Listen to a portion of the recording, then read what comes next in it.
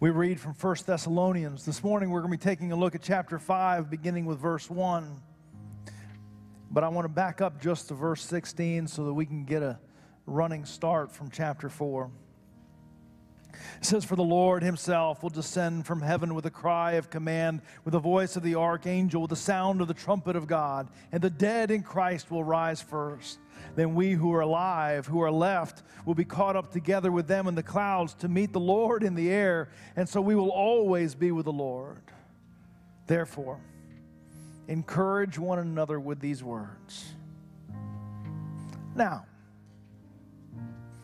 concerning the times and the seasons, brothers, you have no need of anything written to you. For you yourselves are fully aware that the day of the Lord will come like a thief in the night. While people are saying there's peace and security, then sudden destruction will come upon them as labor pains come upon a pregnant woman, and they will not escape. But you are not in darkness, brothers, for that day to surprise you like a thief. For you are all children of light, children of the day, and we are not of the night or of darkness. So then let us not sleep as others do. Let us keep awake and be sober. For those who sleep, sleep at night, and those who get drunk are drunk at night.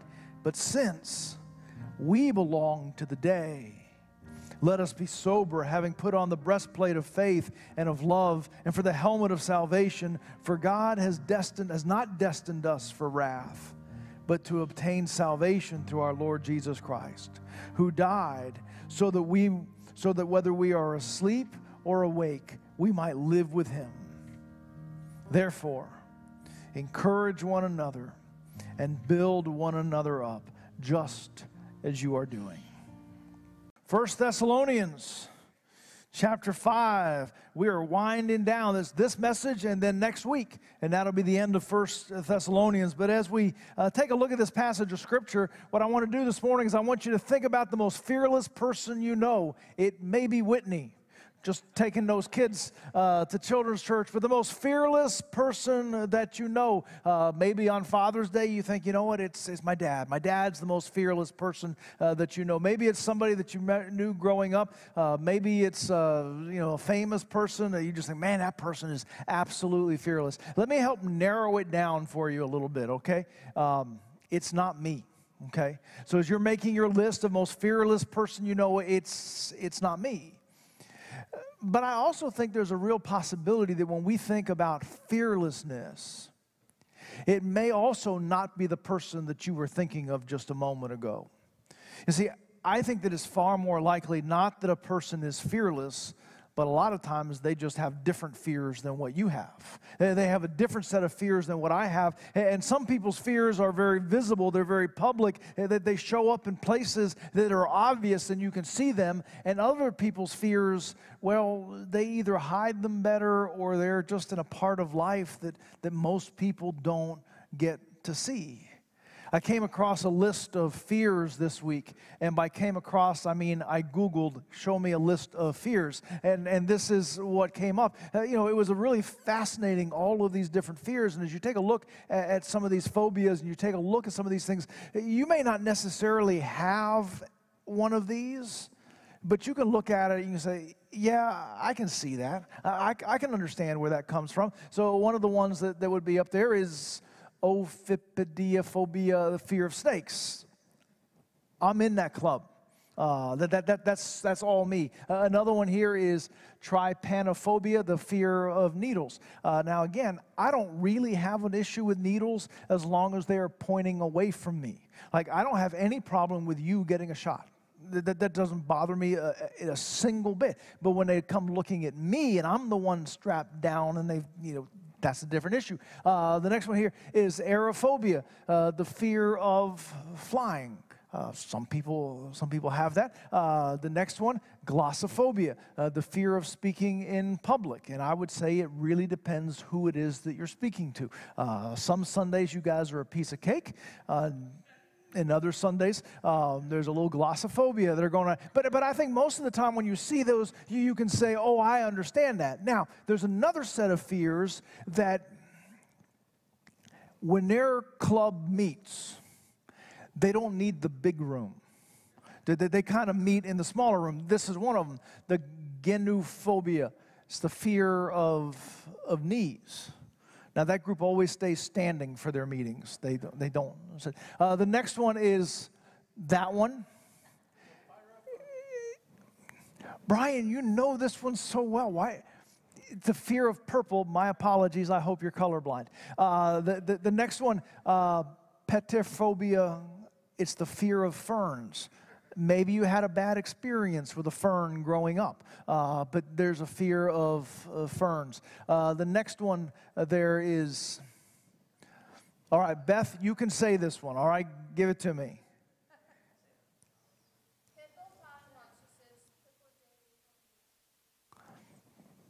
There it is, what she said.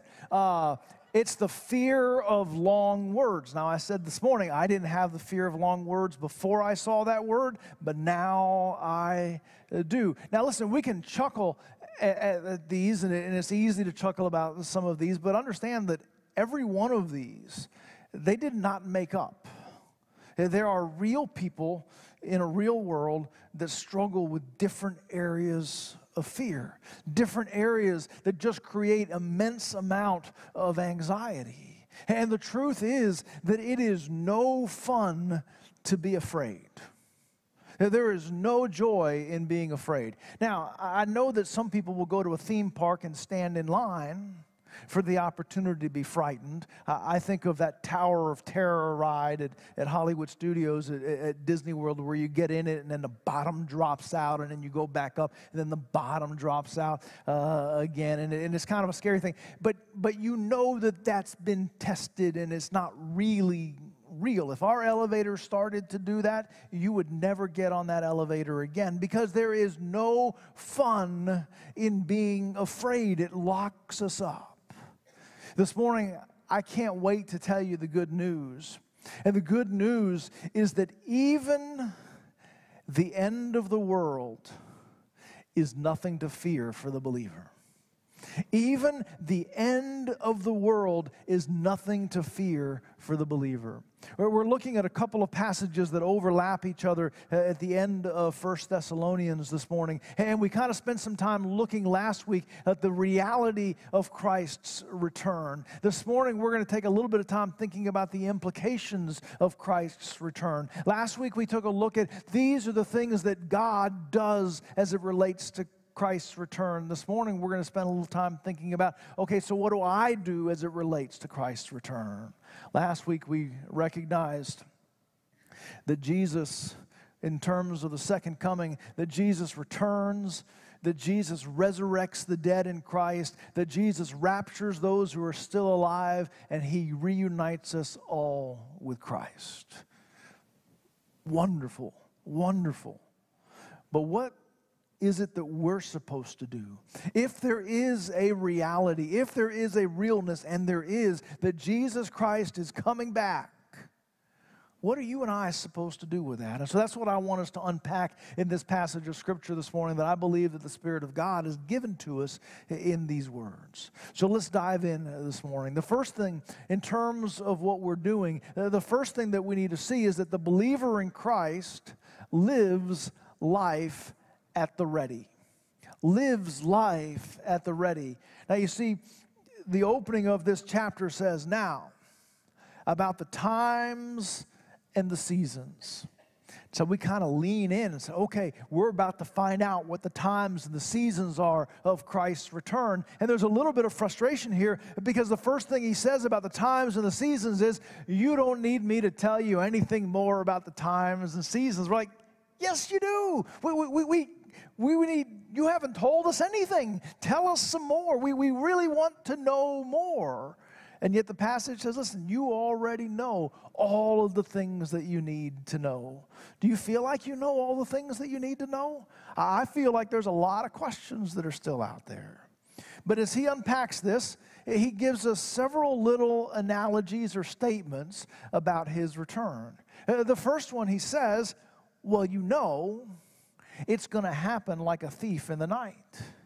He says it's going to be seasons of peace and security, and it's going to be like the labor pains that are coming for the woman who is pregnant. So you don't need to know anything else. Now, I got to tell you, I still have some questions. I'm still trying to figure these things out. To begin with, this statement of a thief in the night, if you've grown up in church, you have heard this phrase, Jesus is coming like a thief in the night.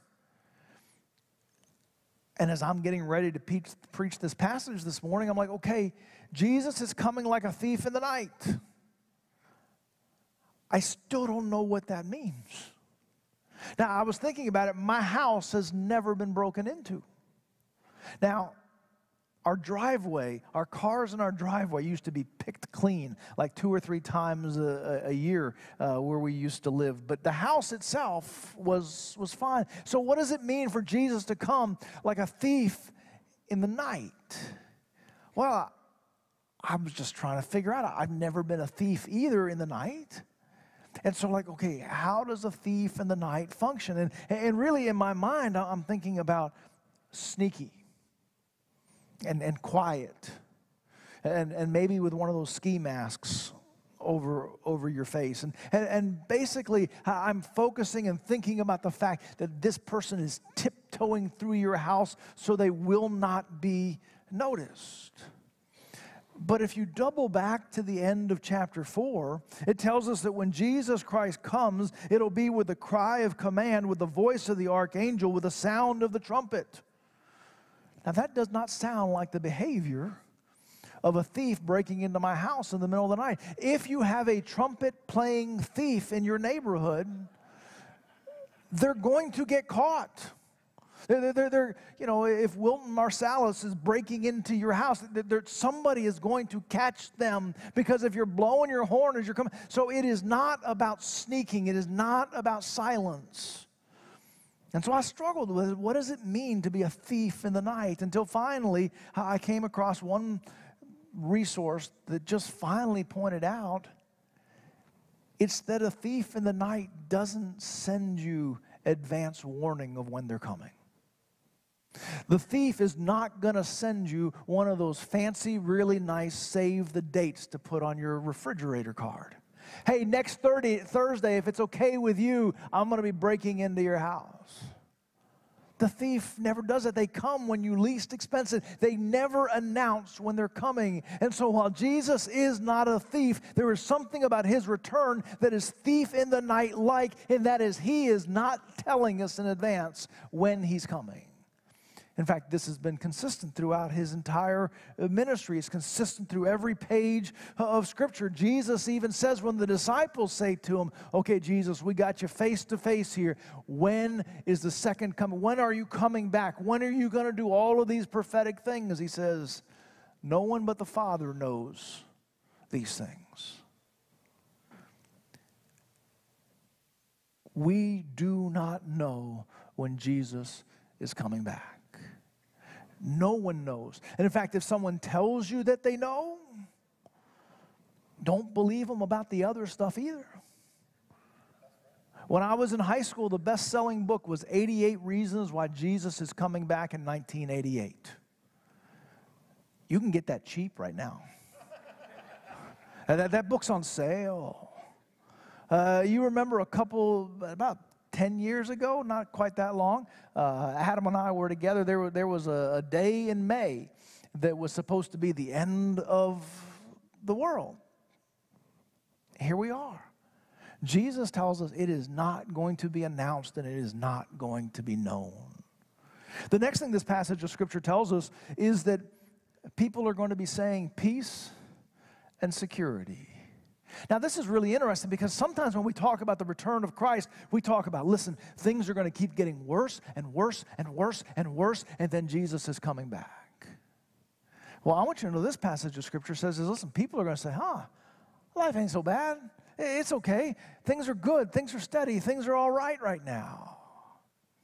In fact, I think that when Jesus talks about earthquakes and wars and rumors of wars, he is really saying the same thing. It could happen at any time. Can you think about a segment of your life when there weren't reports of earthquakes? Can you think of a segment of your life when there weren't wars someplace in the world, or that they weren't rumors of wars? In fact, every day since Jesus made that proclamation, there have been earthquakes, wars, and rumors of wars. In fact, we've never had a day in which the newspaper prints the front page blank and says, you know what, nothing's going on in the world today. There's always these things. And so Jesus said, listen, it could happen at any time. The pieces that we're waiting for Jesus' return to come, they are already in place today and will be in place until he comes back. The Apostle Paul, when he writes, he says, listen, it's going to be peace and security. You're going to be distracted and thinking, hey, everything's fine. Everything is good. It's not going to be today. But it'll come when we least expect it. The last phrase is a little bit more difficult for me to deal with because I've never been a pregnant woman. And it talks about Jesus' return is going to come like the labor pains come upon a pregnant woman. Now, basically, I just know the sitcoms that I've watched. You know, they're always they're coming. But there is a reality of these pregnancy labor pains that are coming, and they are significant. And particularly if you deal with Paul's age, when there were a lot less detours around those labor pains. If you were pregnant, you knew that you were going to have to deal with these things. Now, you didn't know when. You didn't know at what hour. And particularly in a season toward the end of the pregnancy, you're thinking, it could be now. Is this now? Is it now? Could it be any time now? But there was a reality that the person who was pregnant, the woman who was pregnant, was going to face these pains. They didn't know exactly when they were coming, but they were inevitable based on her pregnancy. And so while there's no RSVP and there's no save the date card, and while we're saying around, well, peace and security, it couldn't be today, one of the things that's true about Jesus' return is the inevitability. Jesus is coming back, even if we don't know when. It is inevitable. All of the pieces are in place for him to come. So what does that mean for our lives? What that means for our lives is that we learn to live ready. Do you ever watch one of those caper movies? What I mean by caper movies, there's some kind of adventure, and usually they're either breaking into something or breaking out of something, okay? You're thinking, Oceans, 1 through 27, one of those movies or something like that. You're either breaking in or breaking out. And a key part of those movies is they've got to get past the guard. But they have selected the guard that they know is a little sleepy. They know when this person, when it's his thing. And we know that, between 2:14 and 3:11, they always take a nap. And you're just depending on it. You slide past the guard that is inattentive or sleeping. The Word of God here is telling us in terms of Christ's return, we don't necessarily know when, and we don't know what it'll look like, and we don't know what the season or the time will be. But the challenge to us is, don't be asleep. Don't be inattentive.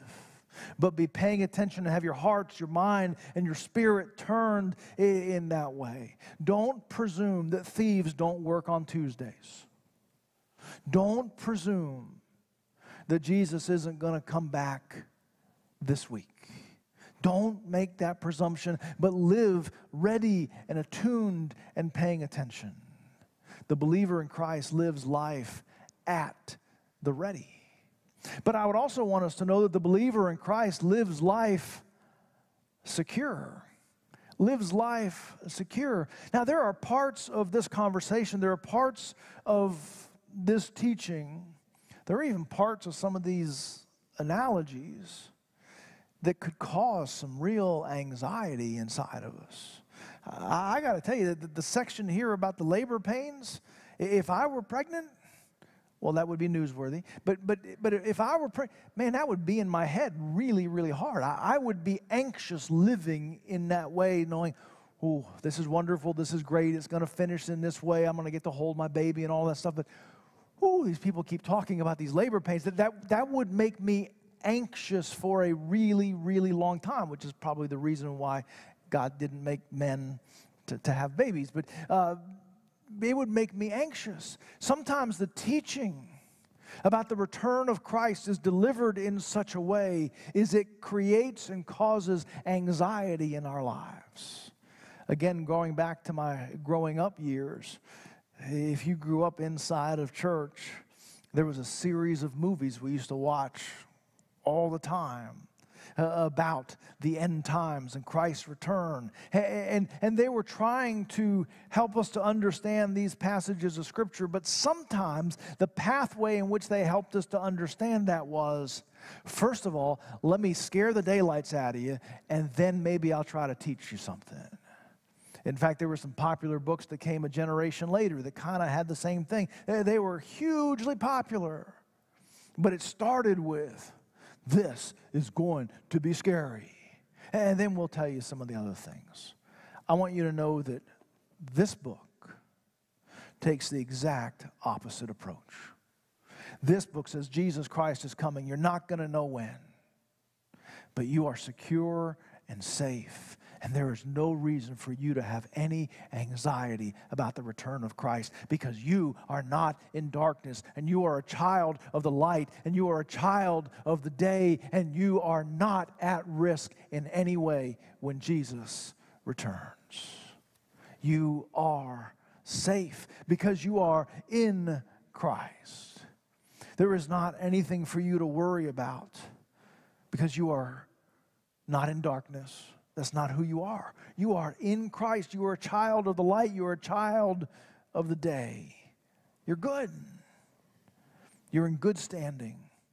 Now, quick question. How different would your life be if you could take all of your greatest fears off the table? Anyone? Anyone interested in that? Just take your greatest fears and take them off the table. I want you to know that that's what God wants to do inside of our lives. He comes to us and says, even when we talk about the end of the world, if you are a believer in Christ, if you are in Him, then you don't have to worry about that. And He starts with the biggest thing and He works His way down. We talked last week that even death does not stand in the way of what God wants to do inside of us and for us and through us. It is the nature and the character of God that what He wants to do for the believer is He wants to remove our greatest worries, anxieties, fears, and concerns off the table as we trust Him with it. Even the end of the world, Christ's return, we are not at risk. Any of you ever have the multi-sensory experience of passing a state trooper on the side of the road in the bushes? I mean, by multi-sensory, I mean a lot of times we'll say something, we will break into a cold sweat. You've never known your body temperatures and reactions to change that fast. If you want to see something happen fast, the synapses between when you see that trooper to when you tap that brake and then you look around and you see as they coming. I mean, it is multi-sensory experience. You all know where some of those places are. I would say I-12 here when you're going into St. Tammany Parish. There's a little break there. I'm just telling you, pay attention. It's a moment, isn't it? Maybe this doesn't happen to anybody else. It's a moment. But there have been 2, maybe 3 times when I passed a state trooper and I was driving the speed limit. And you have that same multi-sensory, oh, no, wait a minute. I'm good. I have nothing to fear. I have nothing to worry about. I'm A-okay when it comes to the return of Christ. Jesus wants you to know that if you are in Christ and the idea of His return becomes a multi-sensory experience, like, oh no, He wants you, no, you're good. You're safe. You're taken care of because you are in me. And this thing that's a great worry and a great concern becomes a great blessing and a great piece of confidence for our life. Now, the believer in Christ lives a secure life, but also the believer in Christ lives life on purpose. Lives life on purpose. Now, there's a couple things that are happening here, is that if you are in Christ, you are safe and secure. But in this passage of Scripture, there are all of these image statements, all of these statements that we're supposed to feel something about. It talks about awake and asleep. It talks about light and darkness. It talks about sober and drunk. It talks about day and it talks about night. And even as I was trying to study this and trying to unpack this, I'm trying to line it up. I'm trying to create a chart and trying to understand the difference in all of these words and trying to pinpoint all of these things, when really I think we're supposed to step back and not look at the exact detail of every one of these words. But what we're supposed to notice in this passage of Scripture is that there's two ways to approach life. There's two ways to live life: asleep or awake, in darkness or in light, nighttime or daytime, drunk or sober and in self-control. And what it says here in verse 8, going back to verse 7, it says, for those who sleep, asleep at night. Those who get drunk are drunk at night. But verse 8, but since we belong to the day, let us live sober, having put on the breastplate of faith and of love, and for the helmet of hope of salvation. We said moments ago that you are secure because you are in Christ. And that is true. But don't miss what it also says here in verse 8. Because you are in Christ, live differently. Because you are in Christ, your life should look, smell, taste, feel different than if you were not in Christ.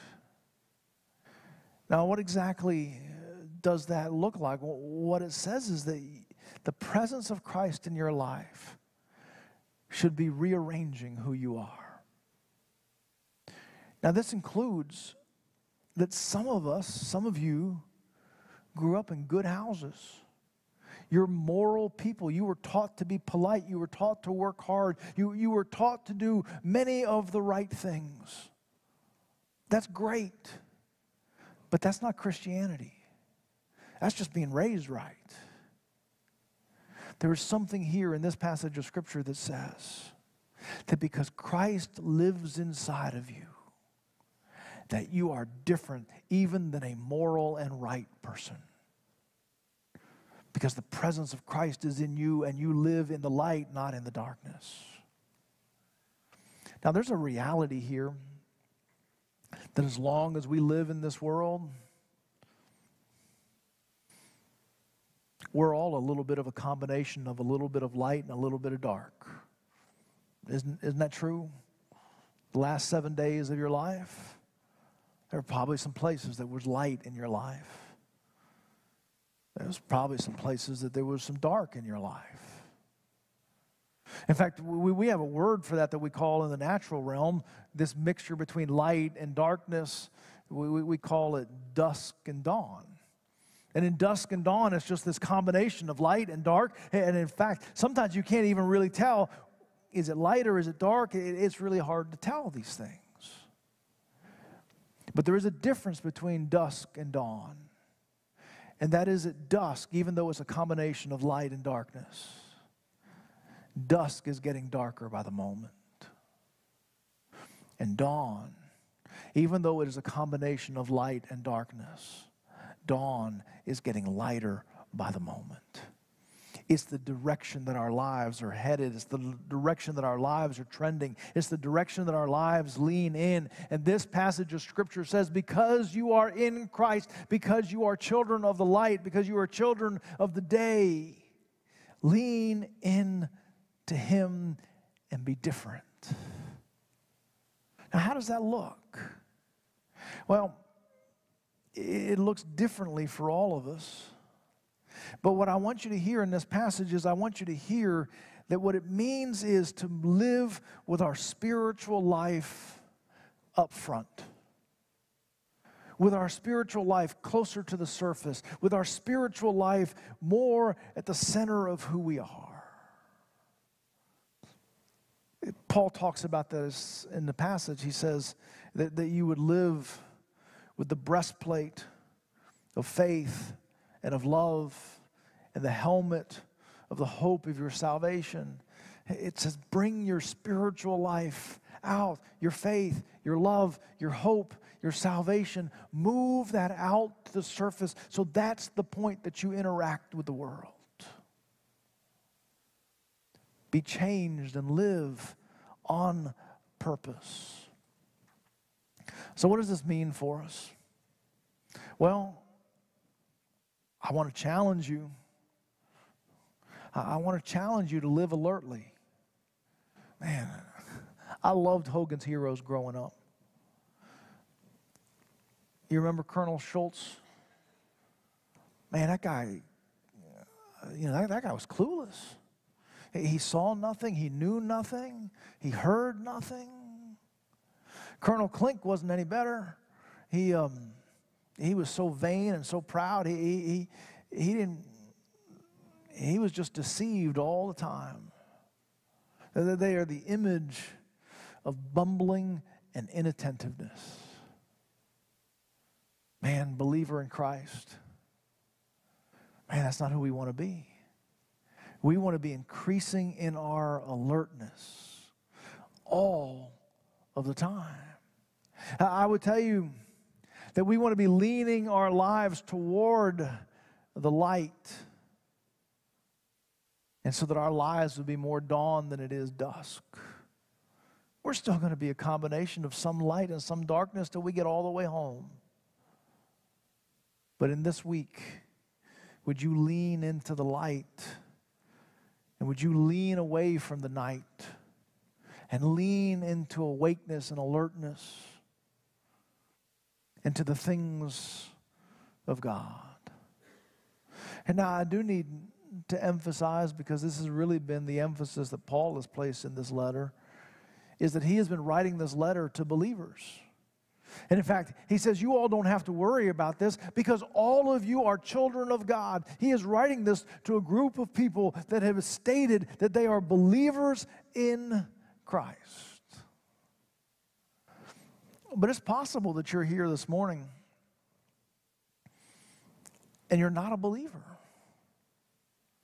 All of the things that we've talked about this morning, the security, all of those things belong to the believer. It is possible this morning that you are not a believer. And my response to that is, why not? Why are you not a believer? What is the obstacle? What is the barrier? What is it that you're holding on to that is keeping you from believing in the Jesus who is the Master, the Savior, the healer of our souls? What is standing in the way from belief? And I guess my challenge to you this morning is, do you really have a strong enough reason for your unbelief?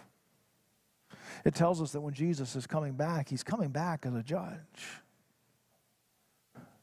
And you're going to have to present to him the reason for your unbelief. These are the things that I knew, but these are the things that I said no to.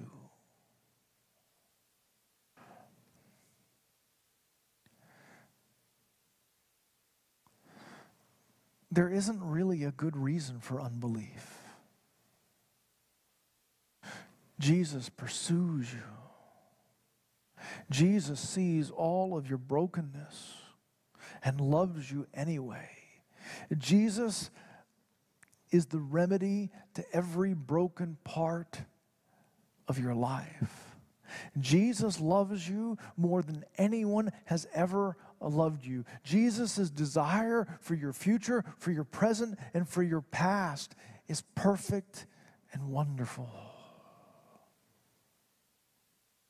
I don't know what your story is. I don't know what's been this barrier. I don't know the last time that you reevaluated your faith position. Man, it could be that years ago you came to a conclusion and said, I'm not going to believe. I'll go to church, but I'm not going to believe. Have you revisited that question lately? Maybe it's something that you're wrestling with right now. I don't know. But if you're not a believer today, why not? And is your reason a good enough reason to walk away from all that Jesus has done for you? Let me pray for you.